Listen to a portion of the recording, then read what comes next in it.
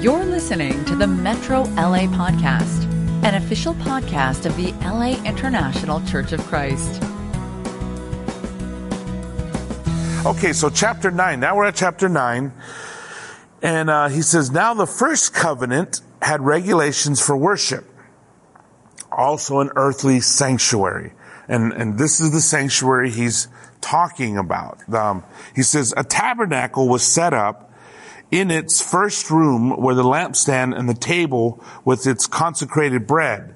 Now he's going to go into explaining it, and I'm going to just briefly make some points.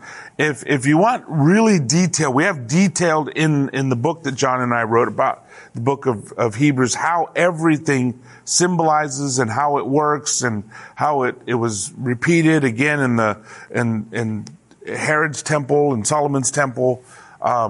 And then again, how it all applies to us now with the church and Jesus. But I'll give a brief overview of it. So this tent, it's made of white linen. It's a big square like a domino, kind of like this table I'm at. And when you would come in a doorway, there's only one doorway from the east. And he says the first thing you find was the lampstand, where the lampstand and the table with its consecrated bread. This was called the holy place. So the first area is just called the holy place. And actually, the holy place is in the inner sanctuary. And, there's actually a perimeter around that even, and to protect it and to be the gate. Now later on in the New Testament, we'd have the court of the Gentiles, the court of the women, the court of the Jews, and then the court of the Levites or the priests. And of course, we are, as Christians, the priests. And he makes that argument here. And of course, Peter picks that up and talks about us being a holy nation, a royal priesthood. So he says, when you walk into this holy room, this holy area, you see the lampstand. The lampstand, that's the menorah, the seven candle lampstand. Represents the Holy Spirit. And then on the other side was the consecrated bread, or and of course Jesus is the bread of life. And so you have Jesus and the Holy Spirit in the holy room. Actually, to even get into that holy room, you had to go through the outer court, which the first thing was the bronze altar for sacrifice. So you have to make a sacrifice first. And then the next thing is the bronze, I believe it was called a lavar. It's where you washed. And of course the washing with water, purifying yourself, of course we understand and we know that is symbolic of baptism. So the sacrifice that was made, that's Jesus' sacrifice. But to even get to the holy room, you would have to make a sacrifice. So the priest would make a sacrifice and then would ceremonially wash to be cleansed, right? And then you go in the holy place, and there you've got the bread and you've got the candles, which represent the Spirit of God, right? And then he says, behind the second curtain was a room called the most holy place, right? And this, he says, which had the golden altar of incense and the gold covered ark of the covenant, right? This is the most holy, or the holy of holies. And there's a curtain separating it from the other holy room. And of course, that's the curtain that we always read about when Jesus died, ripped and opened up, because that was the curtain that separated man from God.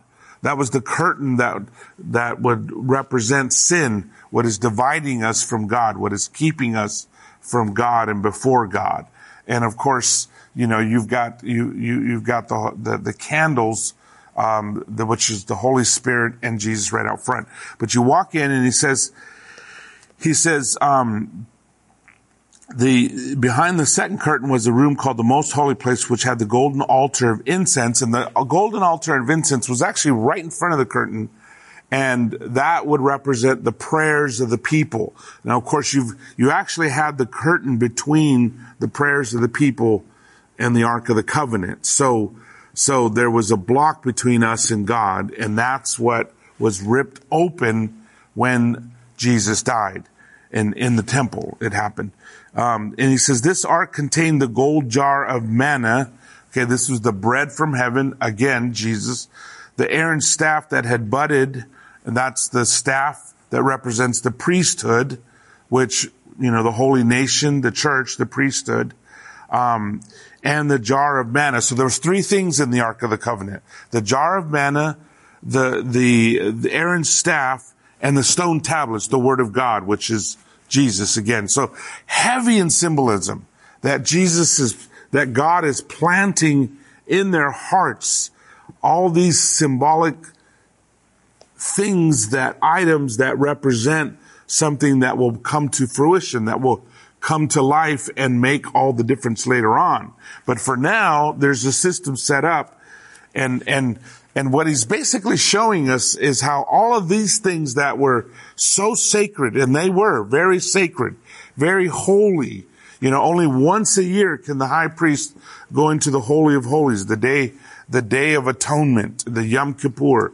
He can go in and make the sacrifice for the sins of the people. This is Holy of Holies, sacred as can be. And we have the challenge that we're not good at sacred anymore, because we don't really consider anything sacred anymore. I mean, sadly to say, it's a sad commentary on our society, is that nothing is sacred. Once upon a time, there were things that were sacred. For thousands of years, there were things that people held sacred that you don't touch, you don't joke about it, you don't take it lightly, you certainly don't slander it or anything like that.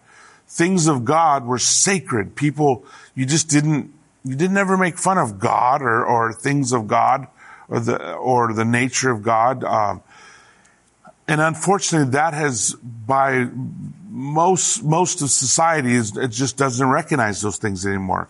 And in fact, society loves to poke at God and make fun of religion, make fun of spirituality, make fun of church, make fun of everything. And we don't understand sacred like they did. I mean, for them, sacred was life and death. And they understood if you're not a Levite and you walk into the Holy of Holies, you're dead. I mean, you just die. And it is what would happen. So, I mean, you remember that when they were carrying the ark and the ox stumbled and the guy reached out to touch it and he died on the spot. I mean, he was reaching out to touch it to keep it from falling on the ground. I mean, there were good reasons. But what God had commanded is sacred. And what he had set up with this ark was sacred. You don't touch it, no matter what. So, and it can seem unfair, again, strange to our ears, because we're not used to things being sacred. But they are. Certain things are sacred, and they're still sacred today. And the things that these items represent are sacred today. The church, the Holy Spirit, the body of Christ, the blood of Christ, the prayers of the saints. These things are all sacred before the Lord. So he says, this ark contained the gold jar of manna, Aaron's staff that had budded, and the stone tablets of the covenant. Remember the three items that are in the ark, the ark of God. Above the ark were the cherubim of the glory overshadowing the atonement cover, but we cannot discuss these things in detail now. So it's just a quick overview basically. And he's not going into detail about it because why? Well, because every Jew knew this. Every Jew knew what it was all about. It would be like, I think John wrote in our book, it would be like explaining soccer to a bunch of people in Mexico City or in Europe, trying to tell them, okay, this is how a soccer field's laid out. You don't need to. They know. You can remind them, say, well, you know that circle in the middle of the field and the penalty line in front of the goalie, and they would know what that is exactly. And you could mention it and they would know. So he's mentioning these things. He says in verse 6, when everything had been arranged like this, the priests entered regularly into the outer room to carry on their ministry. But only the high priest entered the inner room, and that only once a year, and never without blood, which he offered for himself and for the sins of the people, the sins the people had committed in ignorance. This is very important that I'm just going to point this out. This is not his point, but it's so once a year the high priest could go in the day of Yom Kippur and sprinkle blood, which was the sacrifice of life for the sins of the people, Which sins? The sins that were committed out of ignorance. Not the deliberate sins, but the ignorant sins. The things that we didn't realize we did. The things that we did that we later realized were wrong or we stumbled into. So not all sins even on Yom Kippur, even in the Day of Atonement. The Holy Spirit was showing by this that the way into the most holy place had not yet been disclosed as long as the first tabernacle was still functioning. This is an illustration for the present time, indicating that the gifts and the sacrifices being offered were not able to clear the conscience of the worshiper. So they were limited in what they could do. All of this was ceremony. So it was ceremonial. It wasn't the real thing. It was ceremony. It was like when you go through a wedding, that's a ceremony. It's something that symbolizes, and a wedding is full of symbolism, right? The purity of the white dress, the ring that is love that never ends. The people love to do the sand, the two different people becoming one, or the lighting the candle, two candles light. All of it is symbolism that represents what? Represents what is actually happening. What is actually happening. So all of these things were the symbolism. They were the ceremony.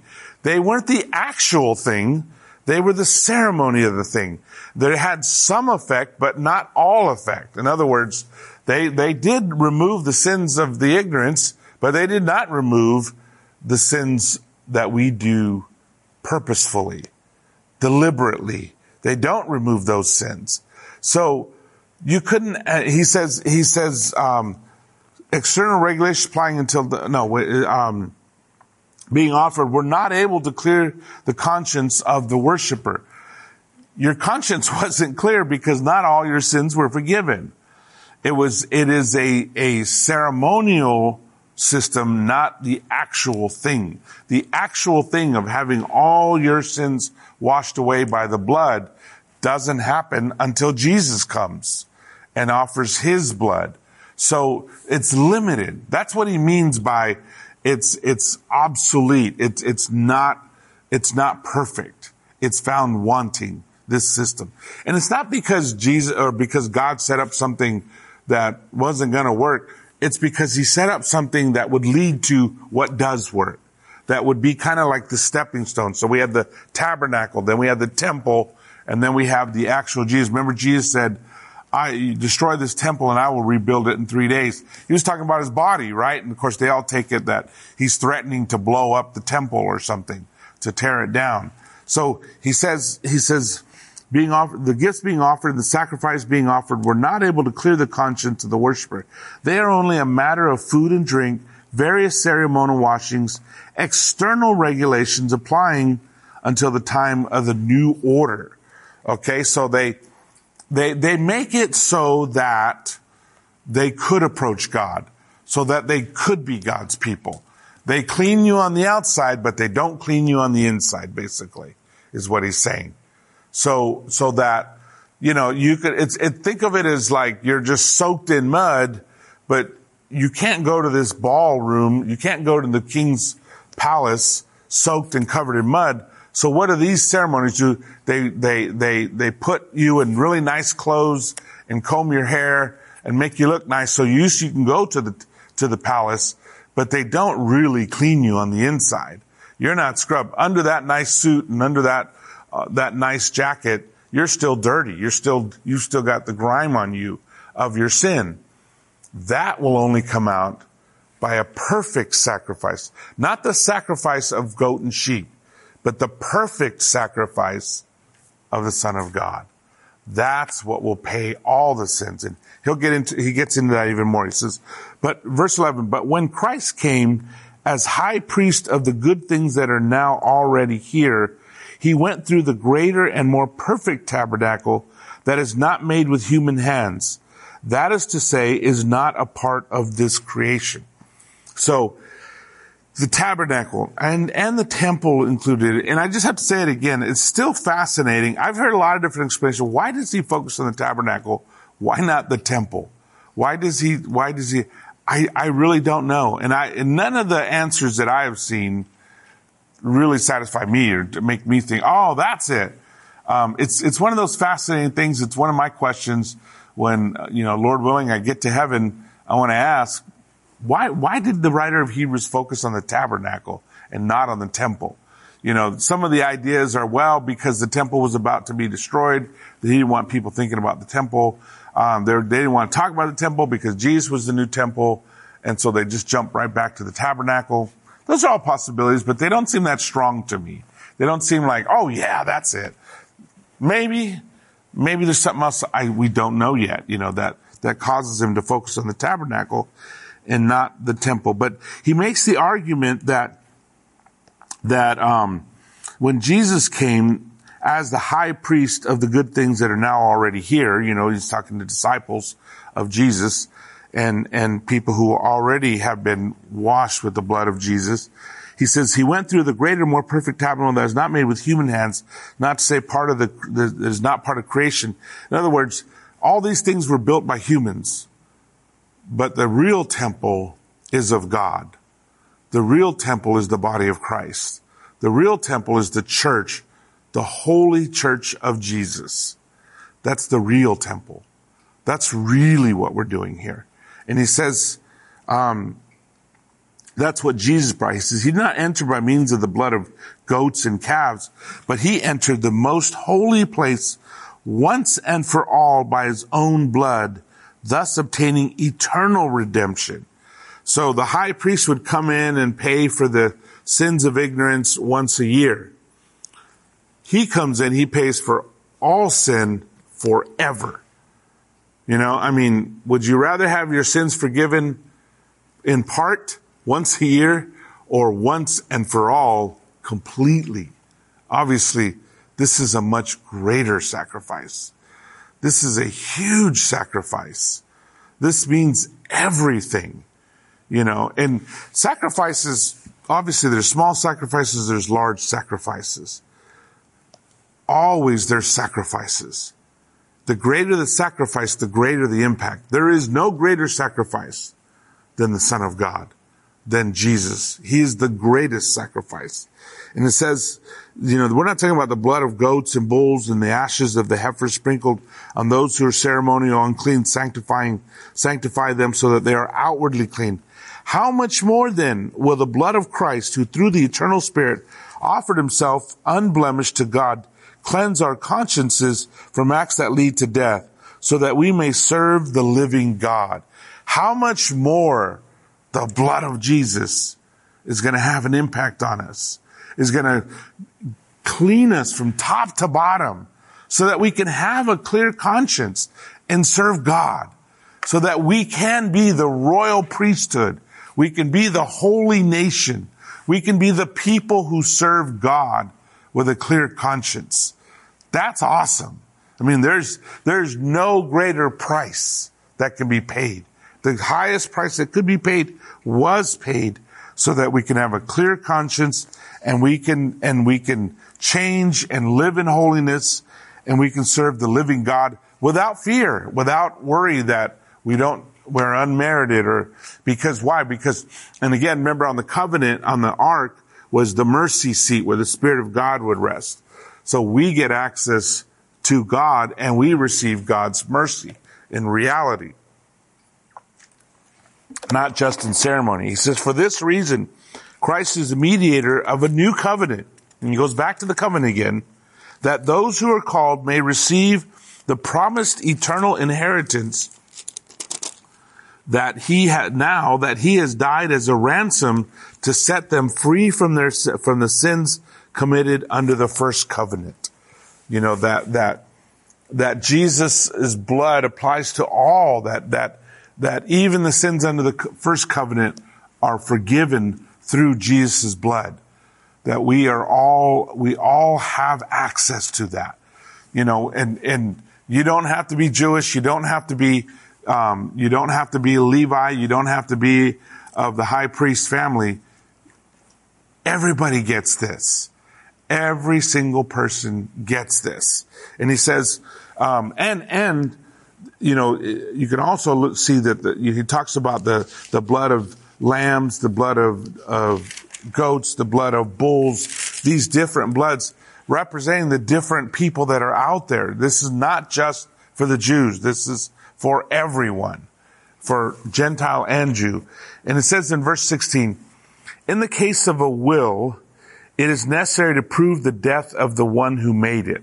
Okay, you remember I told you the difference in syntheke and diatheke, the difference in the different kinds of contracts, the different kinds of wills that we come across. And I forget where we read this. We read this in, I think, beginning in chapter 8. The difference between syntheke and diatheke. One is a contract, two living parties. One is like a will. When I die, this is what you get. And of course, because this covenant comes into place when Jesus dies, it's a will, basically. This is what he wills to us. In the case of a will, it is necessary to prove the death of the one who made it, because a will is enforced only when somebody has died. It never takes effect while the one who made it is living. This is why even the first covenant was not put into effect without blood. So the new covenant, the old covenant is put into effect with the blood of the lambs, the calves, the goats, the blood that the high priest would sprinkle. But the new covenant starts when Jesus' blood is shed. And that's when everything becomes brand new, everything changes, and the new covenant is ushered in. When Moses had proclaimed every command of the law to all the people, he took the blood of calves together with water, scarlet wool, and branches of hyssop, and sprinkled the scroll and all the people. He said, "This is the blood of the covenant which God has commanded you to keep." In the same way, he sprinkled with the blood both the tabernacle and everything used in its ceremony. So everything got sprinkled with blood. Everything did. Because blood sanctifies everything. In fact, the law requires that nearly everything be cleansed with blood, and without the shedding of blood, there is no forgiveness. Okay, that's a big statement right there. Without the shedding of blood, there is no forgiveness. So, blood was required. The Passover, the blood of the lamb over the door. The sacrifice in Yom Kippur, the blood for the ignorance of the people. To sanctify everything, the sprinkling of the blood. All for the forgiveness. Also that, even in a ceremonial, outward way, they could become the people of God. For us, in a much deeper and real way, we enter in this covenant with God, into this contract with God by the death of Jesus. It applies to us, and everything is forgiven once and for all. It was necessary then for the copies of the heavenly things to be purified with these sacrifices, but the heavenly things themselves with better sacrifices than these. All the things that happen on earth, the tabernacle, the temple, everything, they're just earth, they're flesh, man-made. They only get so far versus what is in heaven, which is forever, which applies to heaven, applies to eternity, applies to all creation. For Christ did not enter sanctuary made with human hands that was only a copy of the true one. He entered heaven itself, now to appear for us in God's presence. Nor did he enter heaven to offer himself again and again, the way the high priest enters the most holy place every year with the blood that is not his own. So he says, Jesus didn't have to keep coming back and doing this like the high priest did. Every year he had to come back.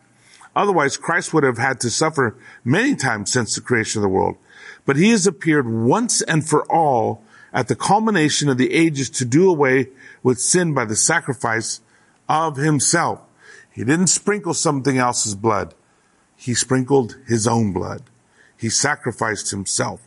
Just as people are destined to die once and after that to face judgment, so Christ was sacrificed once to take away the sins of many, and he will appear a second time, not to bear sin, but to bring salvation to those who are waiting for him. Okay? Ends very powerfully. He says that, all people are destined to die once. I'm sorry, there is no reincarnation. You die once. You get one shot at this. We'd like to think we get multiple shots. It would be nice, especially in the age of video games. We all like to think we could just die and start over, or we could have 4 lives or something like that. But I'm sorry, you get one life and then game over. And that's it. That's it. He says, just as people are destined to die once, and after that to face judgment. And what happens immediately? We face judgment. So Christ was sacrificed once to take away the sins of many. He died for all of us. But the reality is, not everybody's gonna come to Jesus. So many people will reject his sacrifice. Many will accept it. And many will become disciples of Jesus. And so that's why he says to take away the sins of many, not everybody. Because not everybody's going to come. And he will appear a second time, okay, and he's stating this emphatically.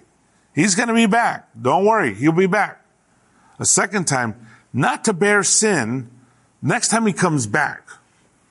There's a difference between these visits. The first one, he comes lowly, meek, humble, born probably in a cave where you sheltered animals, put in a trough. That's a hole carved in a rock where you put water for the animals. That was his crib. Fleeing, he was a refugee to Egypt because he was being hunted down. His parents were poor. His mother was a little unwed teenager. And he comes in about as meek as you can come. The next time he comes, there ain't going to be anything meek.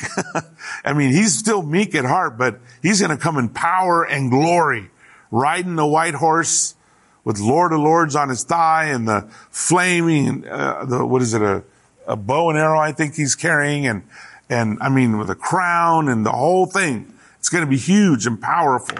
Same Jesus with an entirely different purpose, to gather his people and give us his salvation. That's pretty awesome. That's pretty great. Give who? Those who are waiting for him. Who's waiting for him? His people. We're waiting for him. We're waiting for him. Now, I know we don't think about it much. When we got up this morning, we should look out the window and see if he's coming. When we drive down and you see something in the sky, look, is it Jesus? And he's like, well, nobody's that much waiting for him. There's a time in the church where people weren't going to work and they weren't going to school because they thought he was going to come. That's when, Paul says this little thing about whoever does not work should not eat. The Bible says, I forget exactly how he says it, but the Bible says, if you don't work, you don't eat. And of course, he's quoting the Old Testament. But the point being that people were thinking, I'm just going to sit around and wait for Jesus.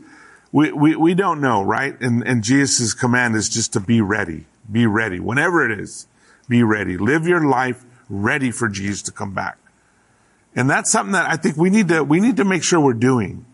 We need to make sure that that's why he says, don't say you're going to do this next year and do that next year. Say, Lord willing, I will do this or I will do that.